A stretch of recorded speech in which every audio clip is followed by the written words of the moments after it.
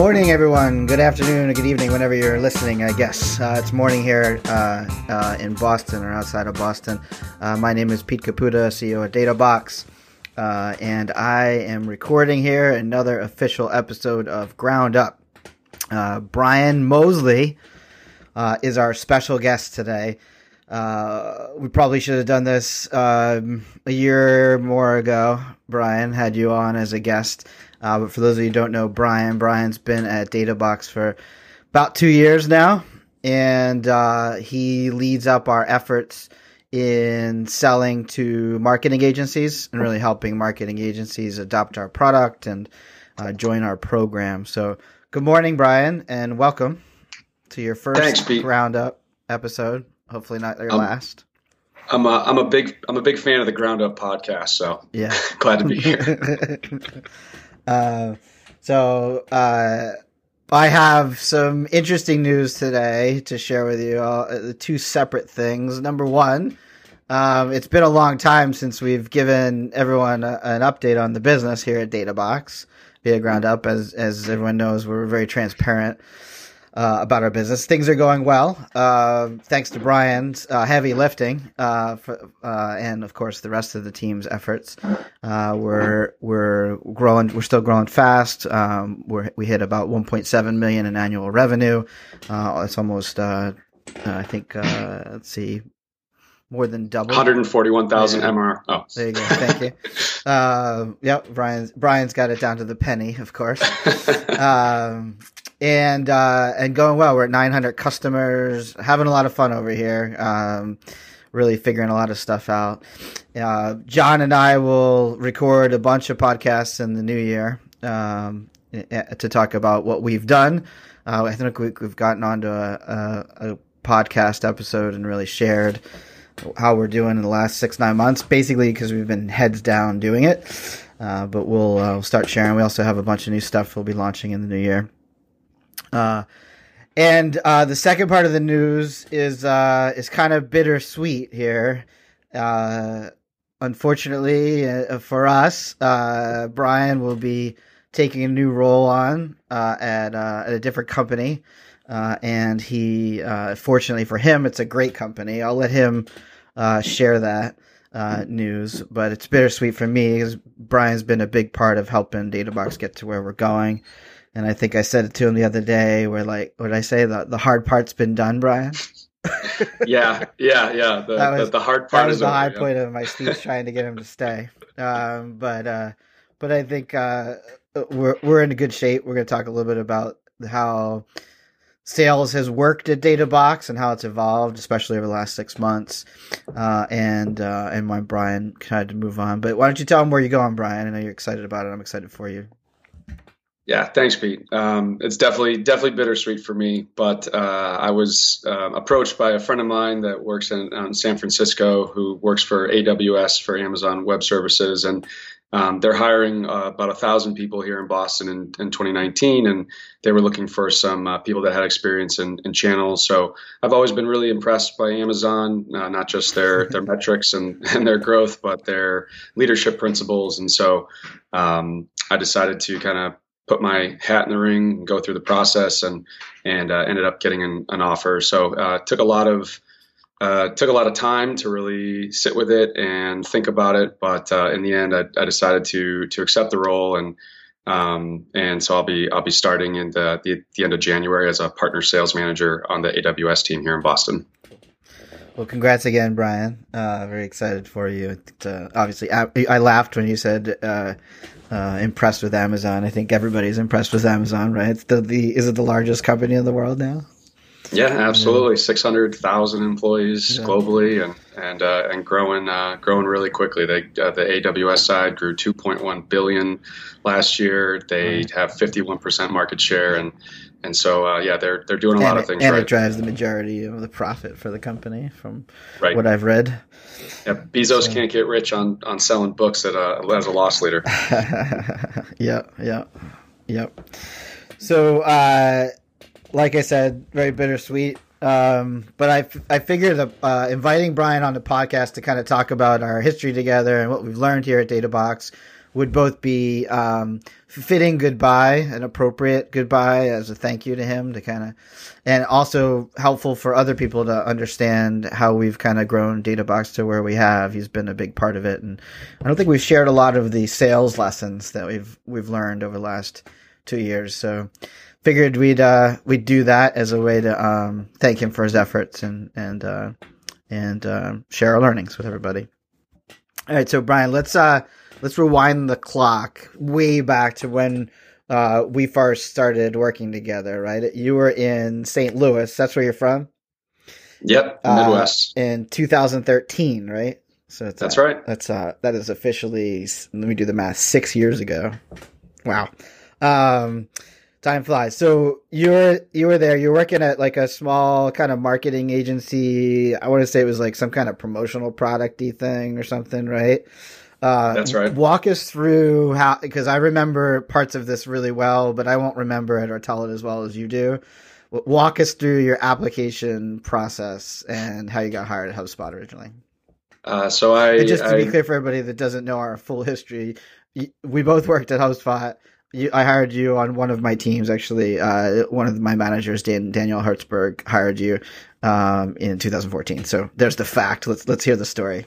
Yeah, so I was working for a small marketing agency that really had not a lot to do with digital. There were some websites and SEO, but yeah, mainly it was like promotional products. And I just was always interested in how we could grow the business and agency sales. And so I found this company called HubSpot and downloaded some white paper or case study or something on how to improve the agency. And I got a call from a sales rep at HubSpot named Brian Signorelli. And Brian didn't try to sell me anything. He asked me a bunch of questions. He taught me a lot, and it really changed the way I thought about sales. And after we talked, he sort of disqualified me, and that was a totally new thing for me in sales. I'd never thought to tell somebody to put their credit card away. I was ready to go with HubSpot, and Brian was like, you're not a good fit. And then I waited like 10, 20, 30 days. And I was expecting a bunch of follow-ups from Brian and it never came. And I got broken up with, and it was a really transformative experience. And so the more I learned about HubSpot through their videos and all their content, I just became obsessed with the company and their culture. And so I just had to work there. So I got into the interview process and I So is this a pattern in your relationships? People say no, and you're like, oh, I really want that more. I think we all have a little bit of that in us. And so I flew out to Boston on my own dime. It was a couple $100, and I wasn't making a lot of money at the time. And I got a foot in the door, and I interviewed with Danny, and I interviewed with Pete, and I interviewed with Katie Mack, who would end up becoming all of them would end up becoming my boss. So it was kind of funny. But Danny interviewed for strengths, Pete interviewed for weaknesses, and Katie interviewed for coachability. I found that out later. But definitely my most memorable interview experience was with Pete. He was tough, but he has a blog post about this that I would definitely check out if you're interviewing sales talent. And what's the title of that post, Pete? Do you remember? It's like why I'm a jerk when I interview salespeople. That's right. At the time, I didn't think he was a jerk. He didn't. The title of the post is a little tongue in cheek, but he has some great stories in there about how he essentially challenges and what his thought process is and asking questions. And I won't go through it all, but it's a great post. You could check it out. And essentially, my favorite part of the story is at the end of every sales interview, you're supposed to close the person that's interviewing you, so they can assess, your objection handling capabilities and things like that. So at the end of the interview, Pete kind of looked at me and he said, so do you have any other questions? And that's opening the door and inviting me to ask him if he has any hesitations. And I just, instead of doing that, I just looked at him and said, nope, no more questions, thinking that was the right move. And he swung back around and said, are you sure? You really don't have any questions? Totally good. And he had talked to Danny on her way out of my first interview, and I think he asked her if I had tried to close her, and she said no, he did not.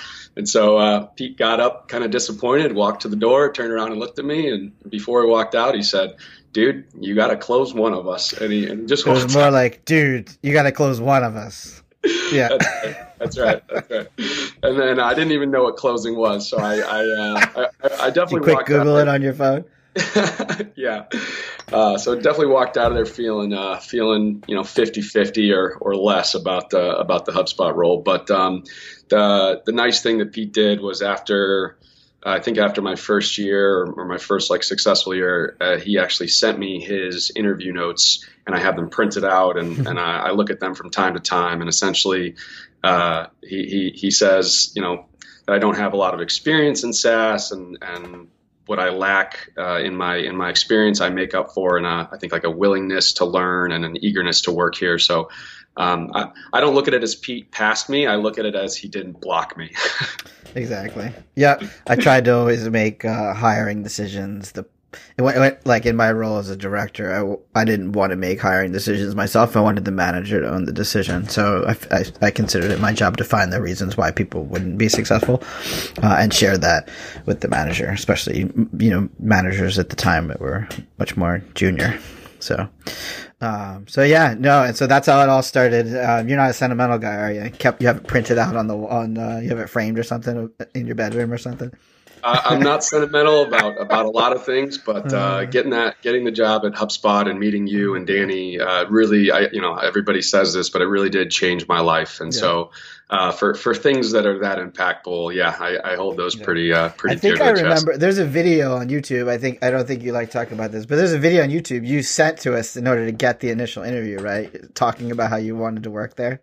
It's not exactly true. No? I didn't actually send it. What happened is I think Mike Volpe sent it out to the entire. You sent an email after my first year. You sent an email to the entire company about who were the top whatever performers, and I think Mike Volpe hit reply all, and he found the video and sent it out. So I made the video. It was online. But yeah, definitely. You never sent it over until. No, I never sent it. That's great. It's pretty embarrassing. No, it's not. It's cute. It's cute. All right. So that was the trip down memory lane. Obviously, it's been a long time since then, 6 years as we calculated a few minutes ago. Fast forward, you did well at HubSpot. I know this. You were a top performer salesperson there. I think purely due to your work ethic and your willingness to take coaching. And I think that is a trait of yours that I've seen year over year is just constantly improving and willingness to work hard. And you have a diligence and organization about you that's just great for salespeople. And then you became a sales manager at HubSpot. But then you moved on. You left HubSpot. And I think we had a lunch. I can't remember the exact process in which you became, we started working together. I do remember that for the first 3 months, you actually worked on commission for us because I wasn't in a position I felt to take advantage of having a salesperson, meaning we didn't have enough lead flow. We hadn't really figured out product market fit. There was a lot of things going on. That was in March of 2017, right? So I remember that, but I don't remember how it happened. I remember you left HubSpot and then you joined, but I don't remember what was the process.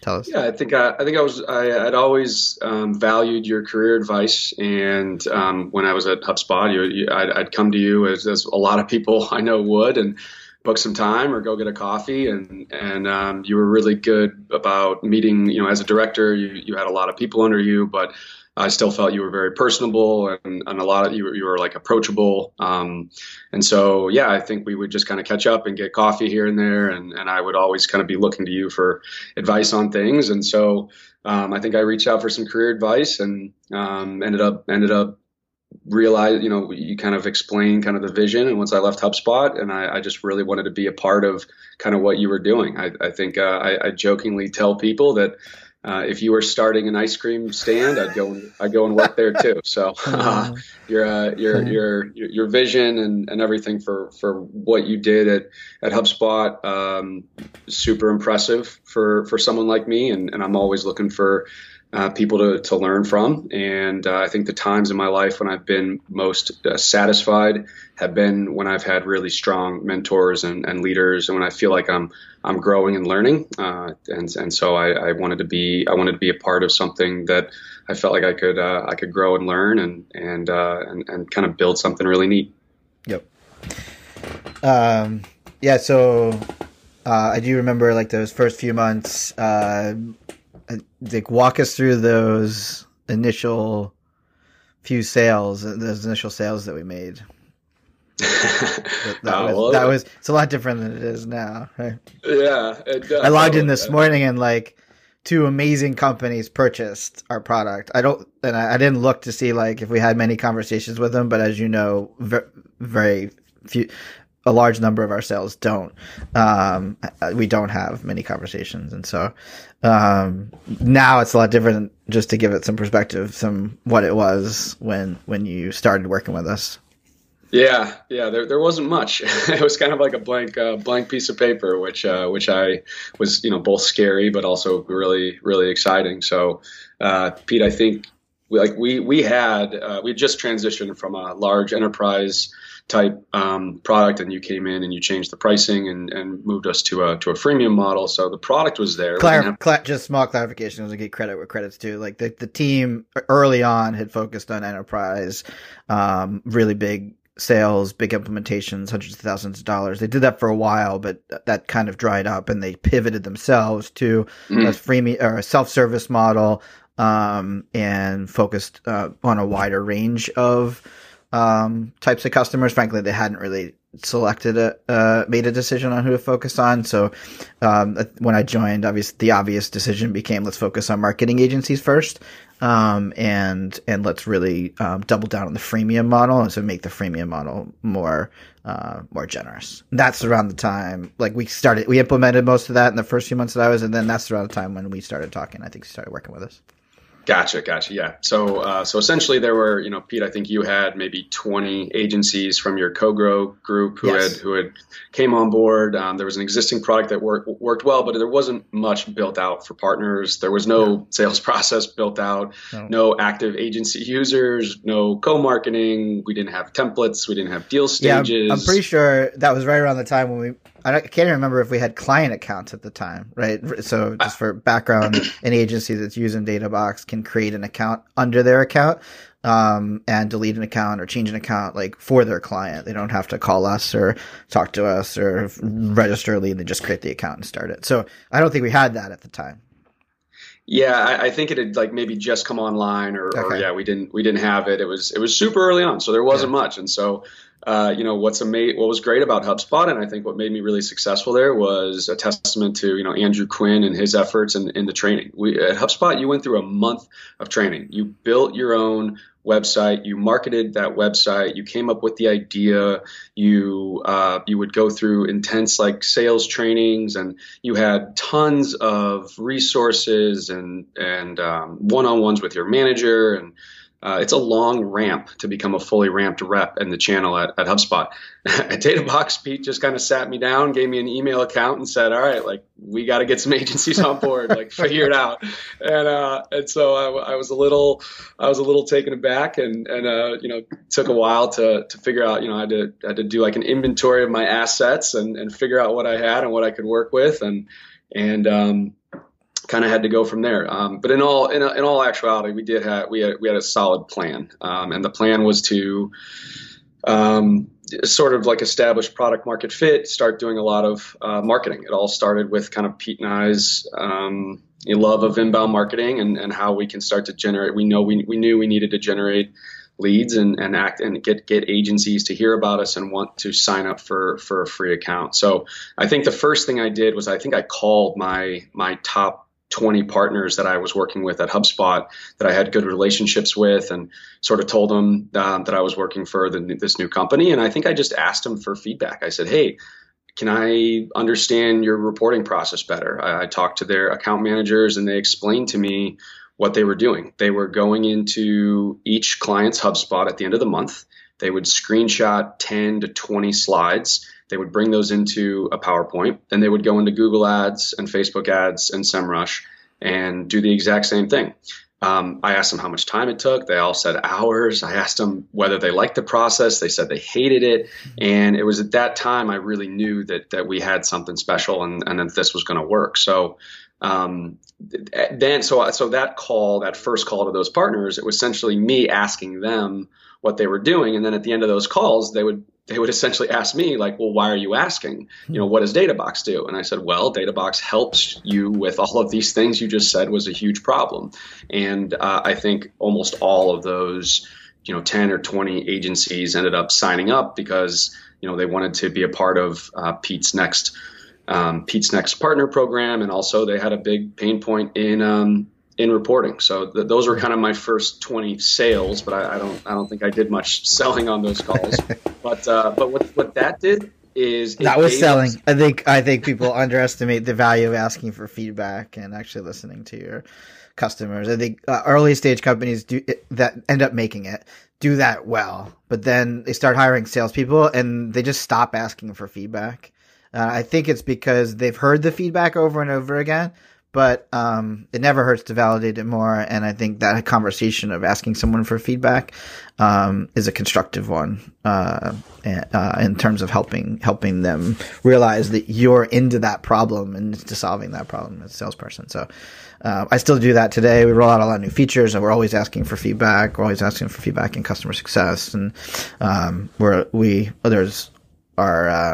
our roadmap is driven largely through customer feedback. So, but that is the same process I follow too. Is when I before I decided to join, I actually had a few partners, a small number, kind of check it out and tell me like, what do they think, and is this a problem or not? And we just kept doing that for a year, 2 years, really heavily early on, and we still do it to some degree. And so there was a lot of things that weren't in the product at the time. And so you and I made a list of that the other day, and just we were cracking ourselves up just thinking about the things that weren't in the product. Team's amazing, and they just hadn't built for the use case yet, and there was only so much you could build at one time, and so we've prioritized that. But what's one sticks out in your head the most that we just didn't have that has proven to be pretty critical? The thing that always drove me nuts was the onboarding and setup sort of instructions. Uh-huh. I would have to do all that manually. People would sign up and then they would come to me and say, great, I have this problem with reporting. I signed up for a free account. I added my first client. Now what? And I would have to go through and depending on what they were kind of struggling with, whether it was performance monitoring or whether it was actually reporting or whether it was client communication or whether it was goal setting, I'd have to figure out that track or that path. And then I'd have to develop sort of a custom onboarding list of setup instructions for them. And I'd have to kind of walk them through it manually. And I was like, wouldn't it be great if there was something in the product that would just take them through this? And so we have it now. Eventually we got there, and I think it was kind of a game changer for us. But now it's very clear on the right side of your screen when you log in. You can see kind of what to do first, second, and third. And then also we kind of gamified it a little bit. We have these partner tiers where the further you get set up and implemented, you can achieve registered, certified or premier status within our partner directory, which is another thing we can talk about. But that was the big one for me, because I went nuts kind of trying to create all these spreadsheets and then you had to introduce them manually to every feature that they didn't figure out on their own. Yeah, I think the team has done a great job. That change alone, I think, took us from 1%, 1.5% from sign up to paid conversion rate to closer to a 4 now. Of course, your efforts helped with that, and Billy's efforts, everybody's efforts have helped with that. But I think that change really enables people to get in there, and we get more and more, as we improve that even further, we get more and more emails from people in the first conversation and I love DataBox. I actually sat down with a partner, I think Ideal Diaz, down in Florida. I forget do you remember his agency's name? I think it's just IDS agency. Yeah, I think you're right. IDS. I was going to say that. And he tracked me down at Inbound and I had no idea like what he wanted to talk about, but he was an agency. I'm like, all right, I'll give him some time. And we sat down, and he just spent 30 minutes telling me how much he loved our software. And it was other than like a few simple questions that support answered. He was he had onboarded himself, figured it out. He rolled it out to clients. He already had clients using it and loving it, and he had never paid us $1 yet. Yeah, he's a platinum partner. He was apologetic for not buying it, basically. Yeah, he's a great guy. Him and his wife run the agency, and I think they probably have hit diamond by now. So they're impressive. Definitely, yeah. IDS is a great different one. I can't remember now, but hopefully I'm getting that story right with the right person. But so the one that sticks out to me is we didn't have a template marketplace. I can't remember if we did that right before or after you joined. That was early on. That was definitely after. That one was a big one too. So we used to, when somebody would sign up and we'd talk to them, we'd validate that they actually wanted to automate their reporting. We'd say, "Oh, would you like us to give you some reports that other have been validated by other companies or other agencies like you?"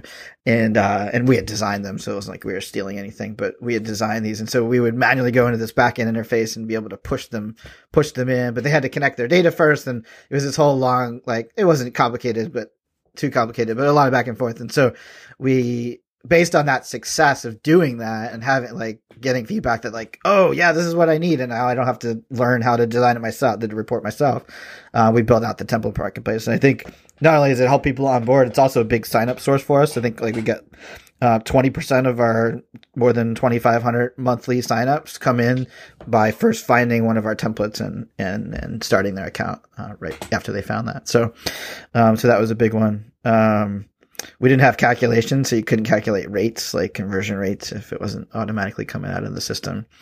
The good one. This one's the best one.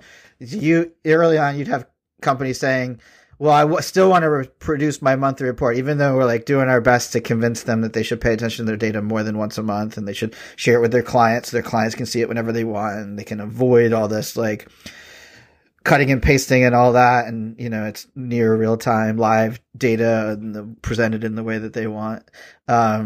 We still have a lot of agencies that want to produce that report at the end of the month. And so we launched a feature not too long ago where it's called scheduled snapshots, where it ends up sending out on a weekly, daily, or monthly basis what their data looks like, or what there's right at like 11:59 or midnight or whatever. So it has a full set of data, and then they can take that and put it into a deck if they want. But we didn't have that. And so how did we usually handle that one? We were telling people, people would ask us, we were like, well, just, wake up at 11:59 at night and just log in and take a screenshot, and then you'll have your data. And we actually had some customers who did that. We later realized that like for most metrics, you could like set it to show last month's data and take the screen grab the next day or whenever, but within that 30 days. But yeah, that was a funny one. So anyways, there was a lot of things that we've done along the way in the product. There's also a lot of things that we've done in the marketing and stuff to kind of make your job a lot easier. So let's walk us through. I know I asked you the other day, like, give me your stats, kind of lifetime stats on what you've contributed to. There was a certain amount of MRR and percentage of, like, can you share those? I know off the top of your head. I don't. Yeah, so when I came in, we were about 10K MRR, and and our big goal was to get to 100. That was our first goal. So we spent the product team was amazing, as Pete said, and the marketing team did a great job of. We worked with agencies on co-marketing, and we kind of have this survey approach, which has provided a lot of value for our customers, because we essentially have agencies giving and sharing their best practices. They have the most expertise, and so they're helping our customers improve things like bounce rate, improve organic sessions, social, any marketing metric you can think of. We have a book of partners that have expertise in growing that. So I think we were like 10K when we started, and I think we finished 2017 at 50K, which was. Okay.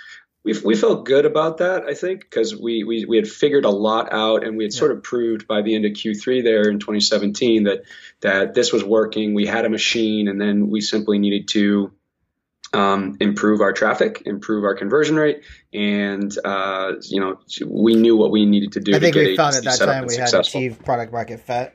Like Right. we hadn't determined how big the business could be yet, or Right. but we were confident we had product market fit. Yeah, and that was through a lot of hustling. Like we didn't have a lot of those features, right, that we could use. Although the product was certainly valuable then, and we're very appreciative to our early customers that joined us early on and saw us develop that stuff. Let's so do now though. I wanted you to share your stats. Like, what is it now? Is like how much of our MRR is from agencies? Is that you've driven a great portion of that? Yeah, so that's we have over 435 paying agency customers, which is 47% of our total customers. Okay. And then agency revenue accounts for 58% of total revenue. So that's 78,000 MRR out of 141. Okay. Yeah, and we know that our agency customers, they spend a little more with us because they're using us for 10, 20, 50, some more 100 clients. And then they stick around a lot longer. They don't churn as a higher rate. So that's why we're very focused on agencies. And that was true at HubSpot. It's true of every MarTech company I've worked with, when the agency business just has better retention. So you've driven a lot of that, and obviously we figured out a lot. Like, I think one way to kind of talk about the difference, or talk about how we did that, because it's a lot of MRR in 22 months for any one person to close. Do the math, and then startup, that's 3,500 MRR per month net. But you're probably doing more of that, given that some of it churns. And so great record, but not the same as HubSpot, right? It wasn't easy. It was different. So let's talk a little bit about like how was selling at DataBox different than selling at HubSpot? So the HubSpot sale was a lot about convincing people that the way they were currently doing things in terms of marketing was broken, and that inbound marketing was the right way to do things. So it was about convincing people to do something they weren't already doing. Whereas DataBox, like blog more, build landing pages, all stuff they weren't doing initially, right? Yeah. Exactly. We all know agencies specifically, they don't, cobbler's kids have the worst shoes, or painter's house is the worst on the block, or whatever the analogy you want to use. And so essentially at HubSpot, these partner specialists need to convince agencies that they're not doing marketing and they should be doing it. And not only that, but they should be doing it this way. At DataBox, it was more just about convincing them to automate or improve their existing process. Almost every agency, I say almost because there are still a lot of agencies that have great relationships with their clients and just haven't gotten around to putting in that retention lever yet. They haven't They're gotten. not doing reporting. Yeah. They're not doing reporting, right. Which, again, you have a lot of things you can focus on as an agency. If you're not losing clients, maybe reporting shouldn't be at the top of your list, but eventually when you scale, you do get to a point where it is absolutely essential to improve and measure your clients' performance. But anyway, so yeah, it was just about convincing agencies to automate and improve that process. So, we didn't have inbound leads. We had active users. We didn't have NQLs. We had PQLs. Marketing qualified leads are things like somebody requesting a demo. They haven't tried your product yet. They think they're curious, right? Whereas a product qualified lead is somebody that's actually using your product to a certain level, where it's they've already determined they have a need, and they've determined that that this product might solve that need. Now there's some convincing to do there. You got to help them, but the need is already established, right? Yeah.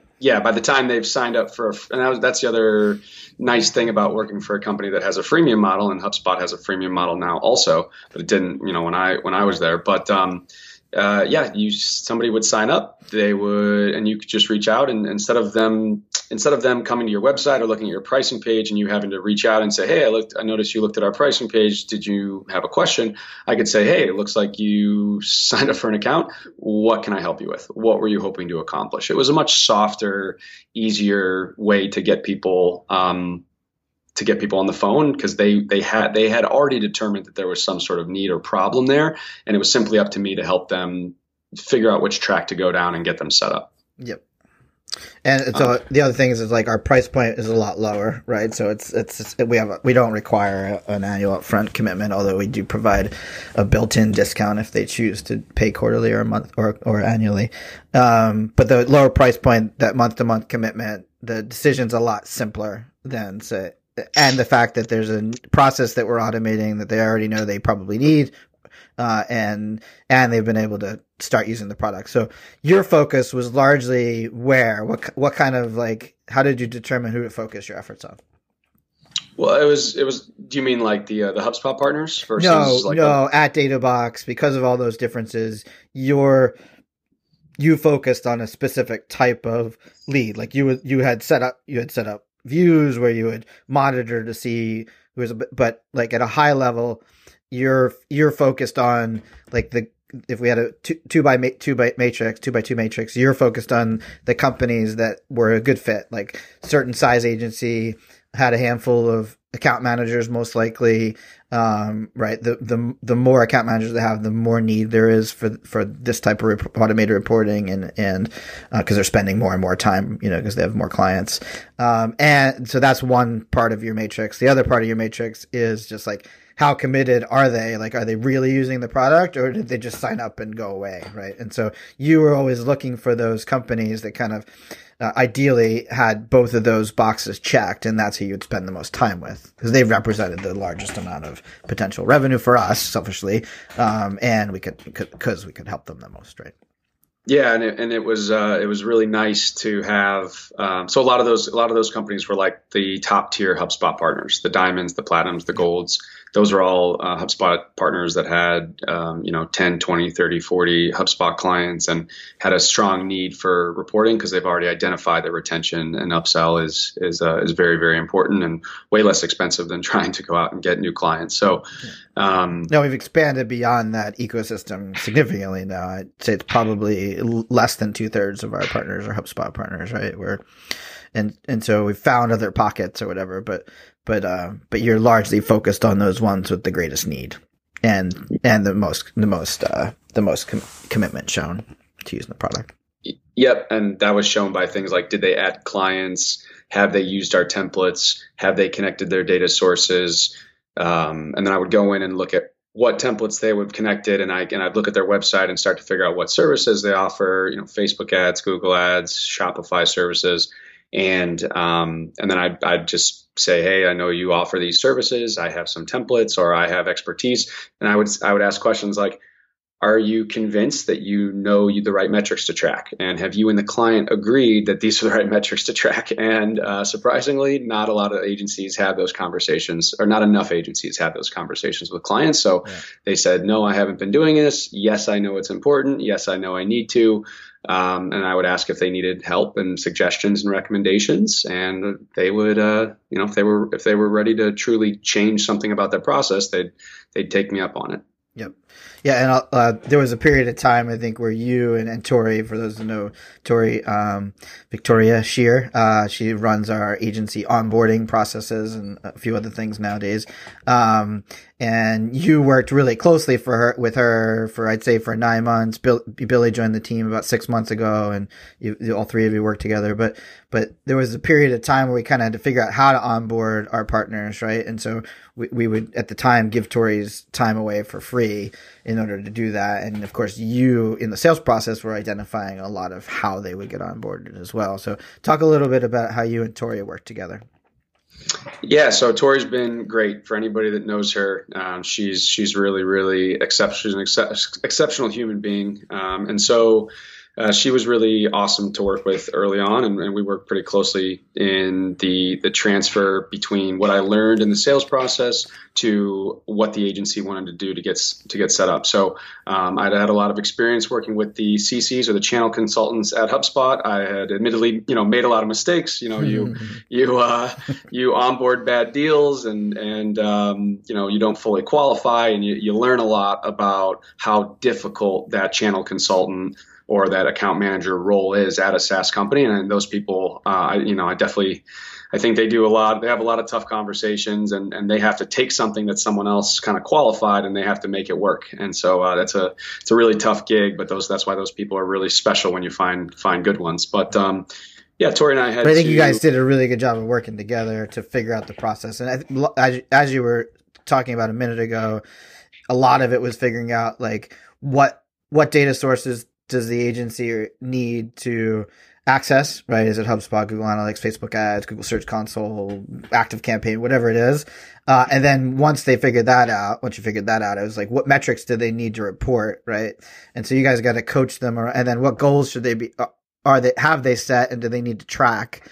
And then how do they communicate to the client? And so you and Tori did a really good job of like collecting that information and handing it off. And that actually was the genesis of another feature in the product, which you guys pushed for, which is, we launched it like maybe 6 to 9 months ago, called All Available Metrics. And now, as soon as you log into DataBox, you can view all of the metrics that are available through all 70 of our connectors without connecting even. And so that streamlined that process quite a bit, right? Yeah, that was huge, because Tori and I were working out of these spreadsheets. You think we have 65 plus connectors, and each connector has, let's say, 100 metrics. You're talking about 6,000 metrics that you have to kind of pour through. You haven't memorized. You didn't memorize them all. Oh man, it was. But you start to see trends, and you start to know what are the top 5 metrics. I think that's a big challenge for agencies too. Is they if you look at these reporting decks early on that we were looking at, and Tori and I have looked over 1,000 different agency monthly report PowerPoint decks. These things are 40, 50 pages long. They're huge, and the clients don't look at them, and because they're reporting on every single little vanity metric out there, and the client's eyes glaze over, they get confused, they don't see it valuable. And so what we kind of help agencies realize is that you want to measure the metrics that matter. So you pick the top, 5 or 10 metrics. You want to set goals, and that's really where our goal-driven approach versus our data-driven approach kind of came from. So yeah, we got out of the spreadsheets. We were with the product team. They built this wizard where you can pick the available metrics, and yeah, that was a big leap step in helping partners get set up much faster. Yeah. I'm just trying to point out all of the things that you figured out through trial and error and the frontline conversations that have helped DataBox improve the product and improve our processes so that we can help more people faster, right? One of the things that's always been a challenge with selling at DataBox is that price point is low, and so I don't know, you can share like average number of transactions that you do per month is what? Yeah, so at HubSpot, a good month would be maybe 8 or 10 transactions. Mm-hmm. At DataBox, I quickly realized when I did the math on where we needed to be in our MRR goal and what the average sale price was, it was more like 40 or 50 transactions. So just not on the not agency all side, we actually needed like 80 to 100, right? Which we're doing transactions overall, including companies that aren't agencies that buy. Yeah, and some of those, of course, are self-service and sign up, but early on, especially, a lot of them needed hand-holding, and so I had to go from this world where you could sort of spend 4 or 5 hours with an agency, different calls and multiple over a course of a month, to I had to distill all of this down into like one call, where I had to qualify their need, I had to understand their timeline, who the decision maker was. Budget was never an issue because such a low price point, but I wouldn't say never, but rarely. Rarely, and I had to get really good at helping people sort of make this decision of whether or not this was the right thing to tackle right now. A lot of times it wasn't, but a lot of times it was, and so being able to there's a lot of gratification I had in helping them kind of make that decision and take this on as their next the next process change in their business. Yeah.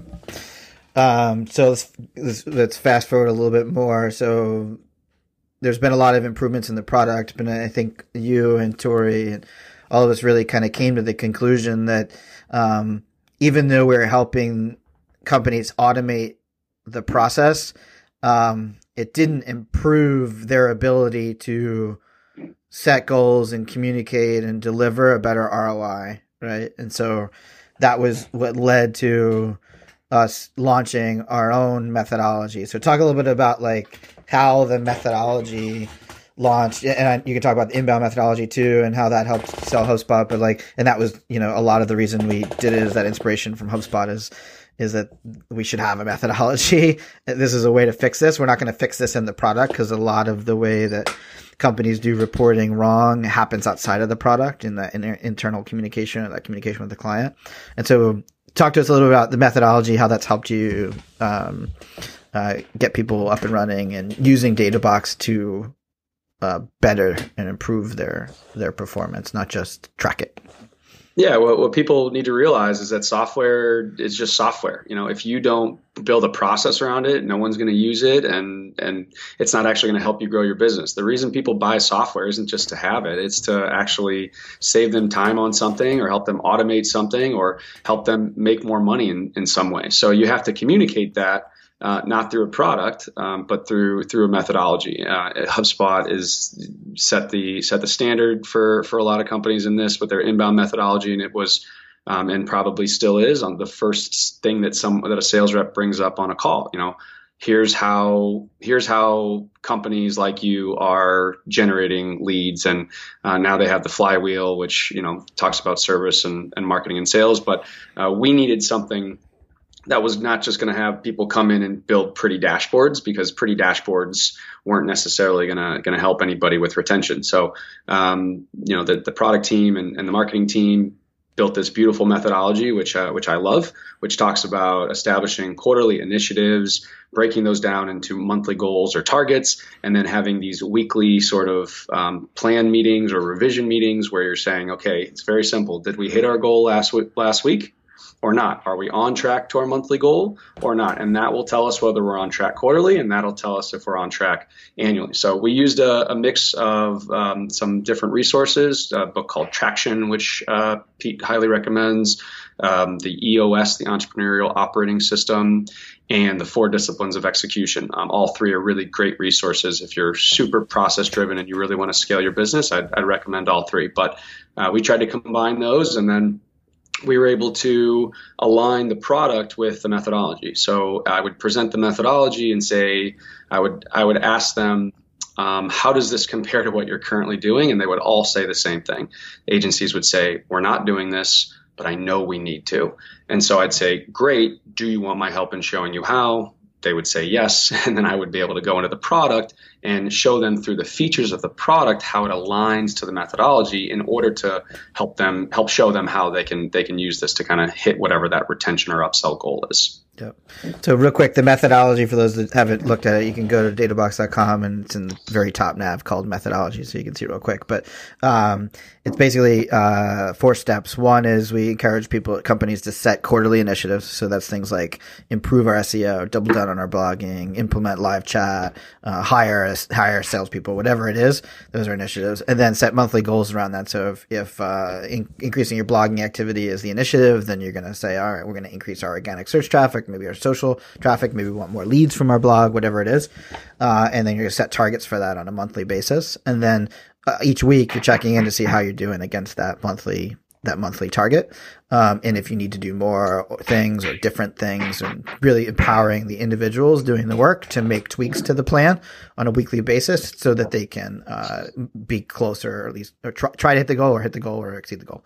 And then monitoring things in more real time, reporting results and good things as they happen, reporting issues as they happen, as opposed to a monthly cadence where everybody gets together in a room, looks at a deck that's old data, and basically usually walks out of that meeting saying, let's just do more, right? So it takes the decision away from the executives in terms of the daily and weekly things, and empowers the people doing the work to do that, but still gives control to the people running the business or owning the business to say, like, this is the direction we're going based off the data we have. So that's the methodology that we rolled out. What we find is that a lot of companies are just not really leveraging their data. They're using the data as a rubber stamp to basically pat themselves on the back and say, yeah, we have a good strategy because it's working, or we have a bad strategy because it's not, let's fire somebody.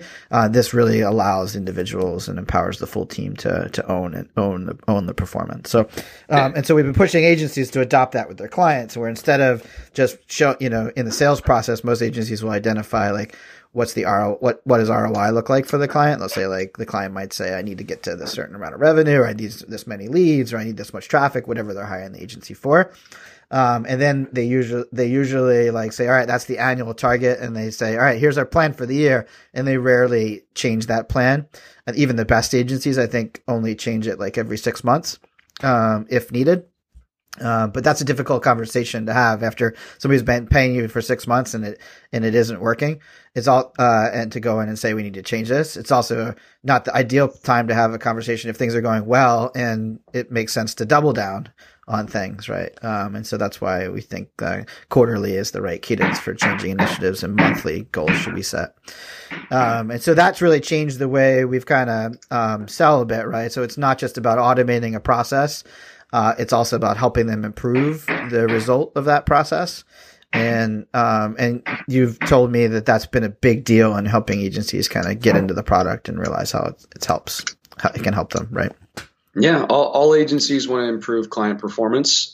They just don't know how. So we are helping provide them with the structure and the process to be able to do that. There's a really great blog post that Pete wrote called "Stop Presenting Data in the Same Way to Everyone," which I think is the big problem. If you are doing a 40-slide deck, then you're presenting the data the same way to everyone. Whereas what you should be doing is showing like an executive dashboard to your board for year-over-year growth, to your managers. You should be showing, monthly or quarterly cadence, and then to your people actually doing the work, or the people that are sort of more in the weeds, you should be showing, daily or last 30-day kind of views. So that's a great post to check out if you if your client's eyes glaze over when they see your big report. Check out that post and you'll read what you're doing wrong.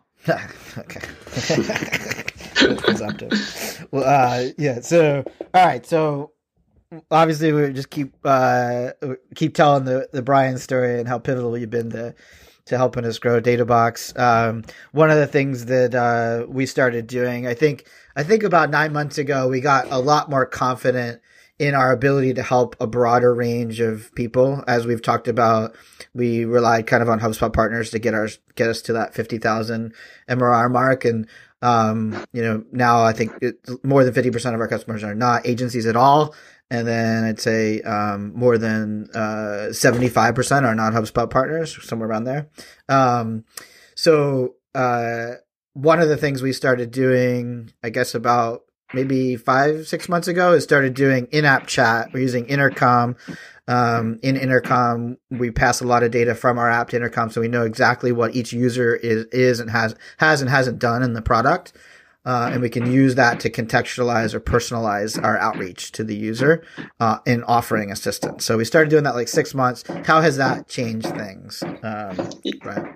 Yeah, I think that's been a game changer. So people want help not yesterday, not in 2 weeks. They want it now. When they've decided that they want to log into the app, it's really nice to see this little bubble pop up on the bottom left-hand side of your screen and say, hey, I noticed you're doing X. I'm a real human.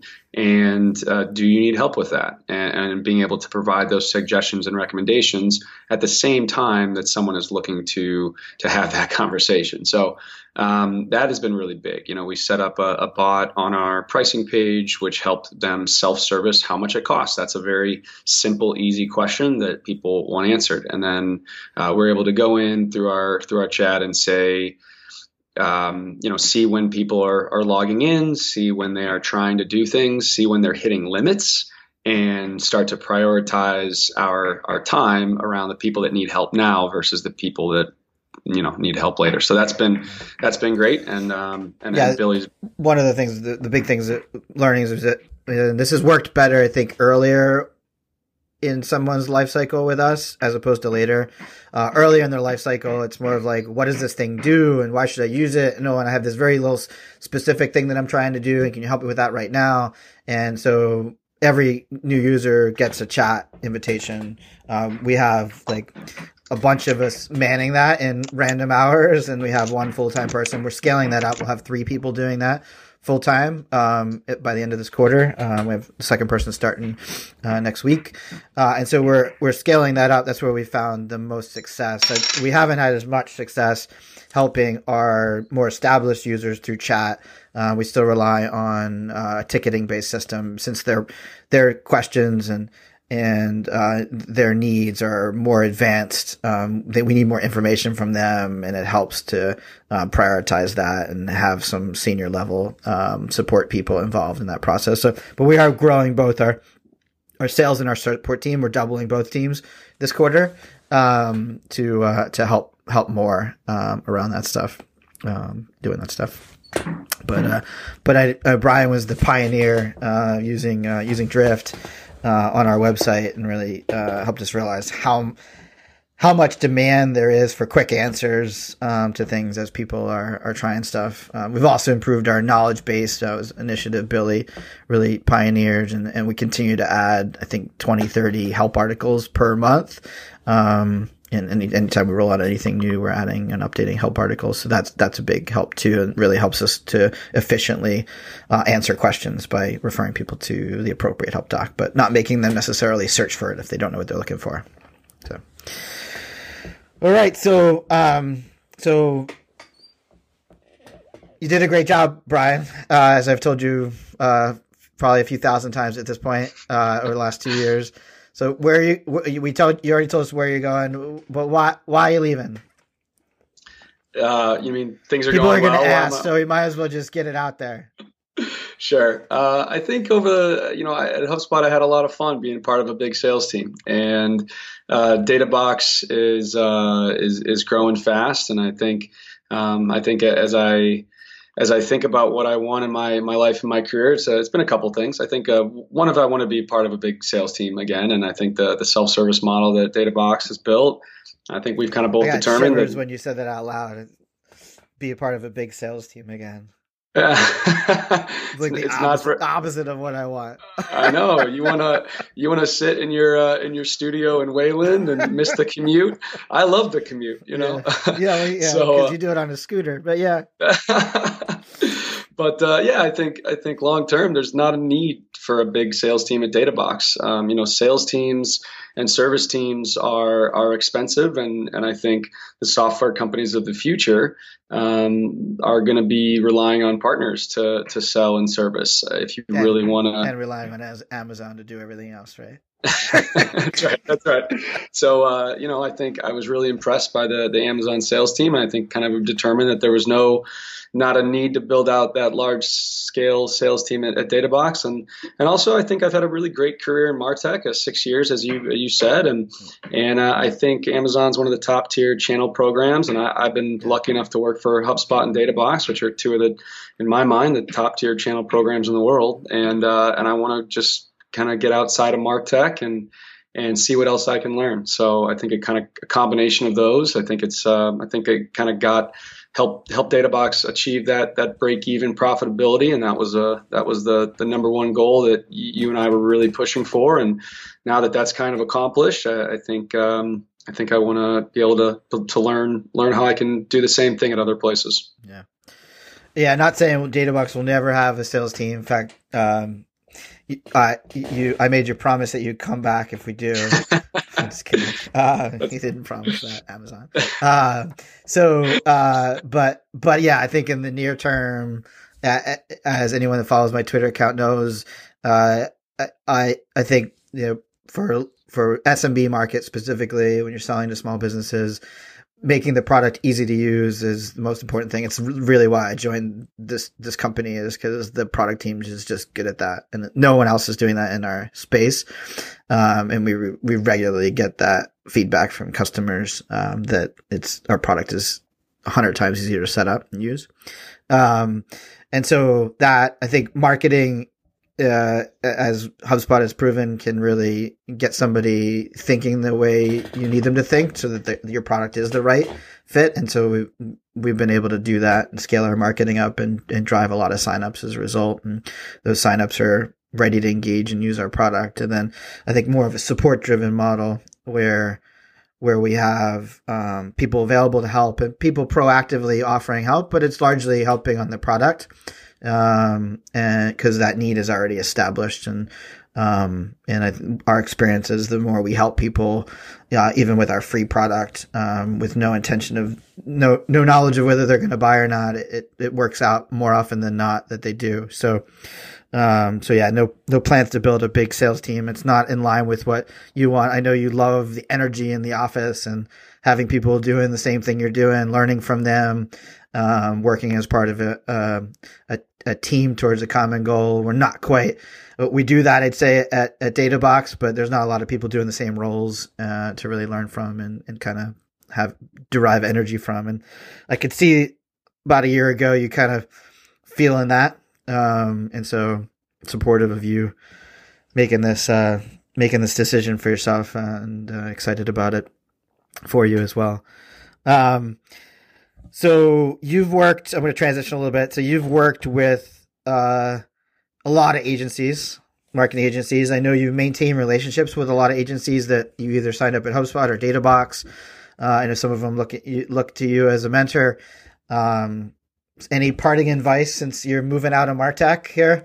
Any parting advice for them on what you would do if you were them in the next few years? Sure. Well, first off, I hope anybody I've worked with, I hope we can still be friends, and I hope I hope I can still follow your progress, and I can happy to help any way I can. But you're in really good hands with Pete and the team at DataBox. They have DataBox has big plans for you if you're an agency partner, and one of the I know it's going to make him uncomfortable, but I'll brag about Pete a little bit. He's obsessed with really helping agencies think about new ways to grow profitability, and he's done it time and time again. The product team is obsessed with helping DataBox customers and partners easily track and improve performance. And the best thing I can say about Pete is he has a very unique mix of skills. It's kind of like what's that movie Taken, where he's like, I have a unique set of skills that make me dangerous. Like I think a lot of CEOs, they come from a sales background, and I think the best companies have a combination of co-founders where one is really good at product and one is good at sales. Pete was an engineer. I don't know if people know that or not. And he is excellent. Always an engineer, by the way. So is the appropriate. Is an engineer. That's right. Well, I think of you as a sales guy, but but no, he knows product super well, and he gets the technical stuff. He's obviously a master at sales and understanding how people make decisions. He's creative when it comes to marketing. And I don't just mean in like making a bunch of LinkedIn video kind of way. I mean, like being able to understand the virality effect of getting a lot of people to contribute to things. And he's able to see the leverage that you can get from a channel by having a bunch of partners, and how he can add value before extracting value. So I guess in closing, I think you're in really good hands. Be patient. Building an agency is not easy. It's really difficult. It takes time. It takes focus. You're going to make mistakes, but stick with it and try to learn from people that have done it before you, and you'll be really successble. Cool.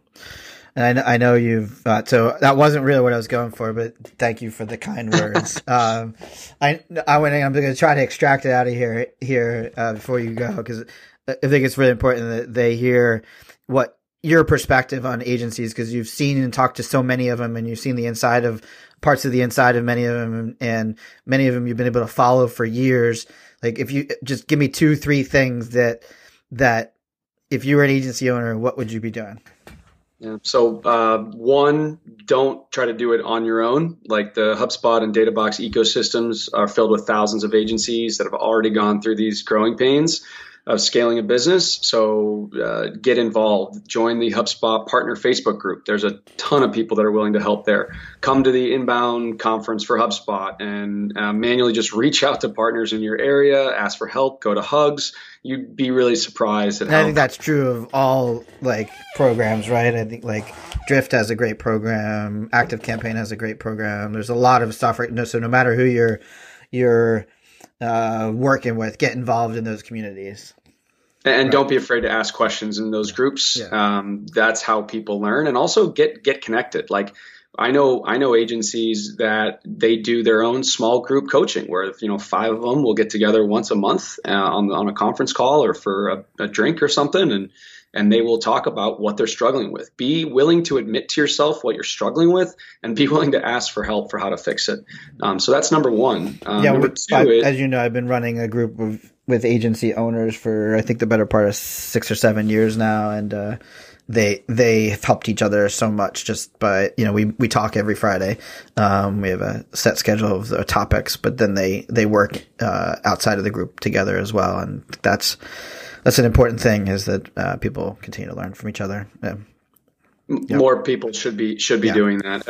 Every channel Right. director should be facilitating that. Yeah. And number two, and this was probably my biggest lesson at DataBox, was focus. There are so many different things you can do to grow a business, sales and marketing. And as a small business owner, you just have a lot of levers you can pull, and you got to really be frugal with your time and resources. You have to set big, hairy goals, and you have to write those down on a dry erase board, and you have to, you have to get buy-in from your team that that's the right thing, and you have to really lead that charge. I know agencies, and there's a Twitter moment I have of the agencies that are doing this really well. These agencies will go to Amazon, they'll spend $300 or $400, they'll buy a big screen TV and they'll put it in their office, and then they'll go into QuickBooks or go into HubSpot, and they'll take these metrics like revenue or customers, and they will use DataBox, a free account, and they will put this up for everybody in the agency to see where their revenue is or where their customer growth is,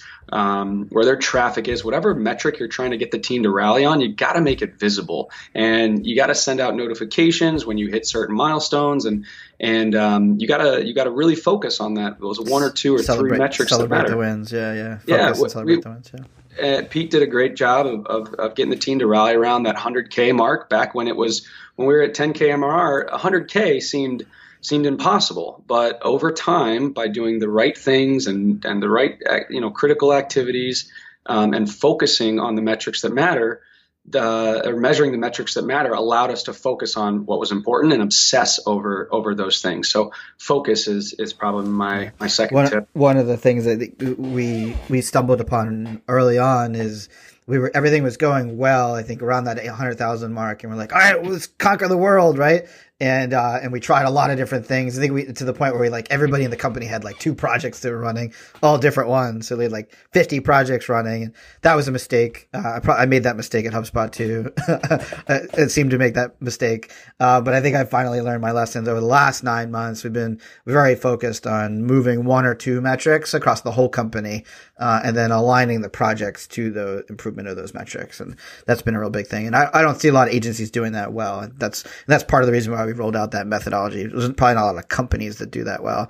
And we're hoping is that methodology kind of picks up where EOS and OKRs kind of leave off, and really help to build the culture around focusing people on the right things, on the metrics that matter.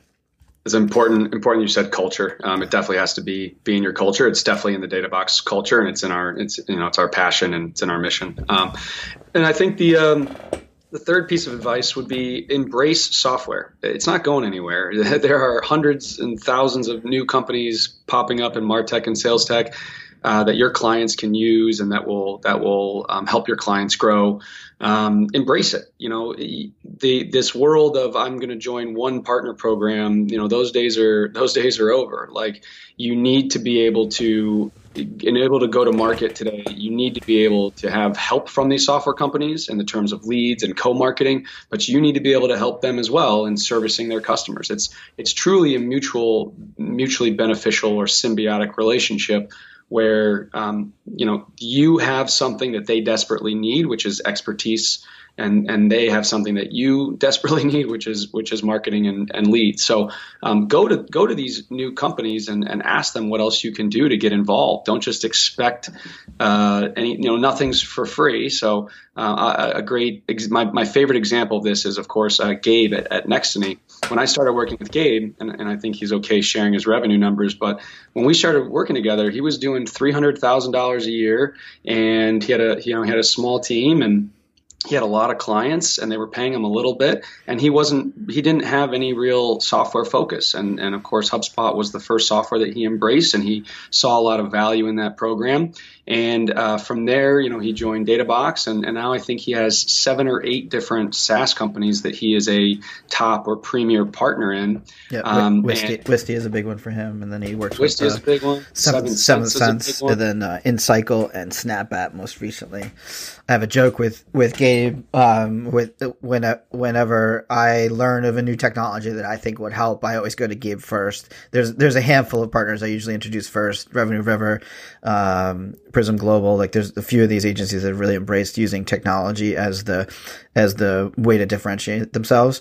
And so the last 3 that I've connected him with, he's ended up doing something with, buying and getting involved in the partner program, reselling it.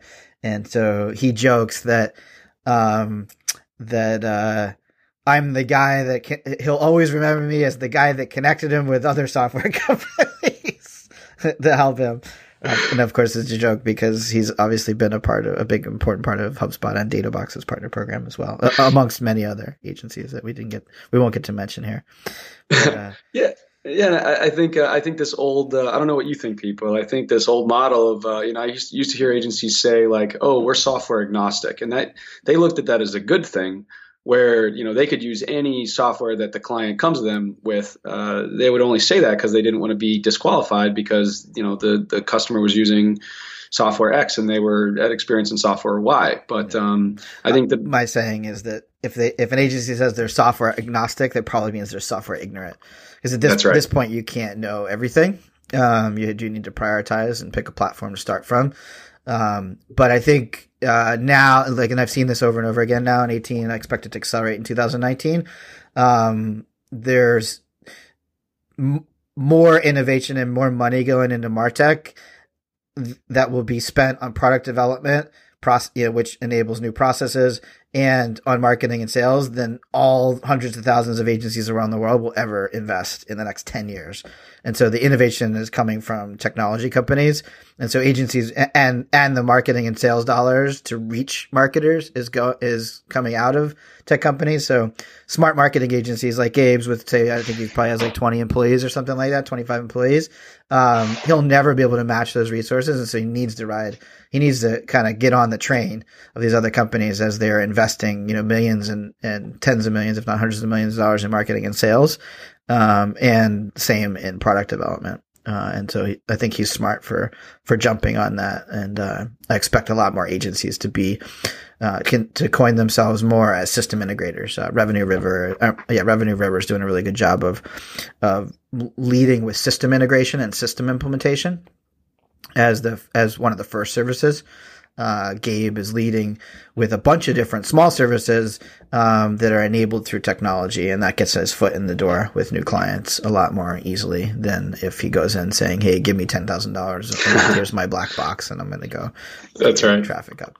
So yeah, it's really hard to sell a big retainer. You gotta be able to get your foot in the door somewhere, and you got to be able to provide a lot of value. So don't go it alone. Ask for help. Admit what your problems are, and ask people for help that have done it before you.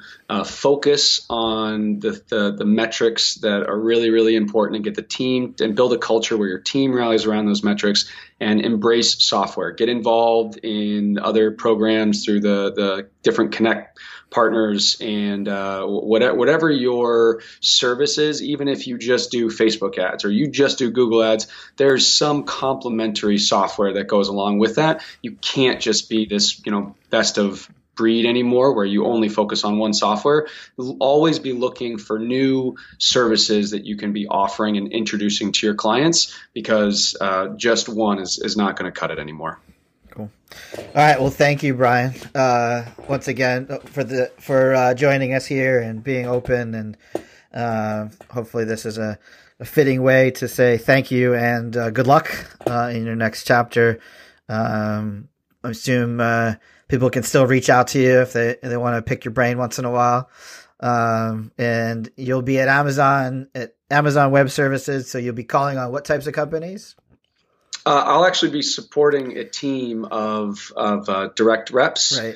that and helping them facilitate, helping introduce their customers and prospects to implementation partners. Right, but the products you're selling are used by software companies for the most part, SaaS companies? Yep. It's three main products. It's the compute services, it's the database services, and storage. Okay. And so any software company, I'm sure they've heard of AWS, and you'll be in a geographic region, I guess, in or something, right? I'll be supporting a territory. Yep. Okay. Got it. Cool. All right. Well, thanks again, Brian. Really appreciate everything you've done for DataBox and our partners and our customers. And we will. I'm sure we will talk. We will talk again soon. Of course, you're not going to be a stranger. But thanks again. I won't be a stranger. And Pete, thank you and to the entire DataBox team for all that I've been able to learn and help with. The whole DataBox team has been really, really incredible to work with. And thanks to you, DataBox customers and partners. You guys have meant a lot to me over the years. And it's definitely bittersweet leaving the MarTech community, but I don't know if I'll ever really leave. I hope I can stay with some in these close relationships I have with these partners. So thank you to anybody that's helped me along the way in my career, and I onward and upward for 2019.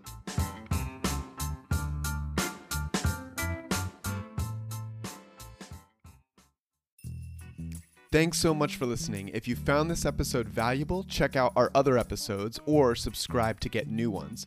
If you want to support the show, we'd love for you to leave a review or share it with someone. And if you want a tool to help you track and improve your business performance, try DataBox free at databox.com.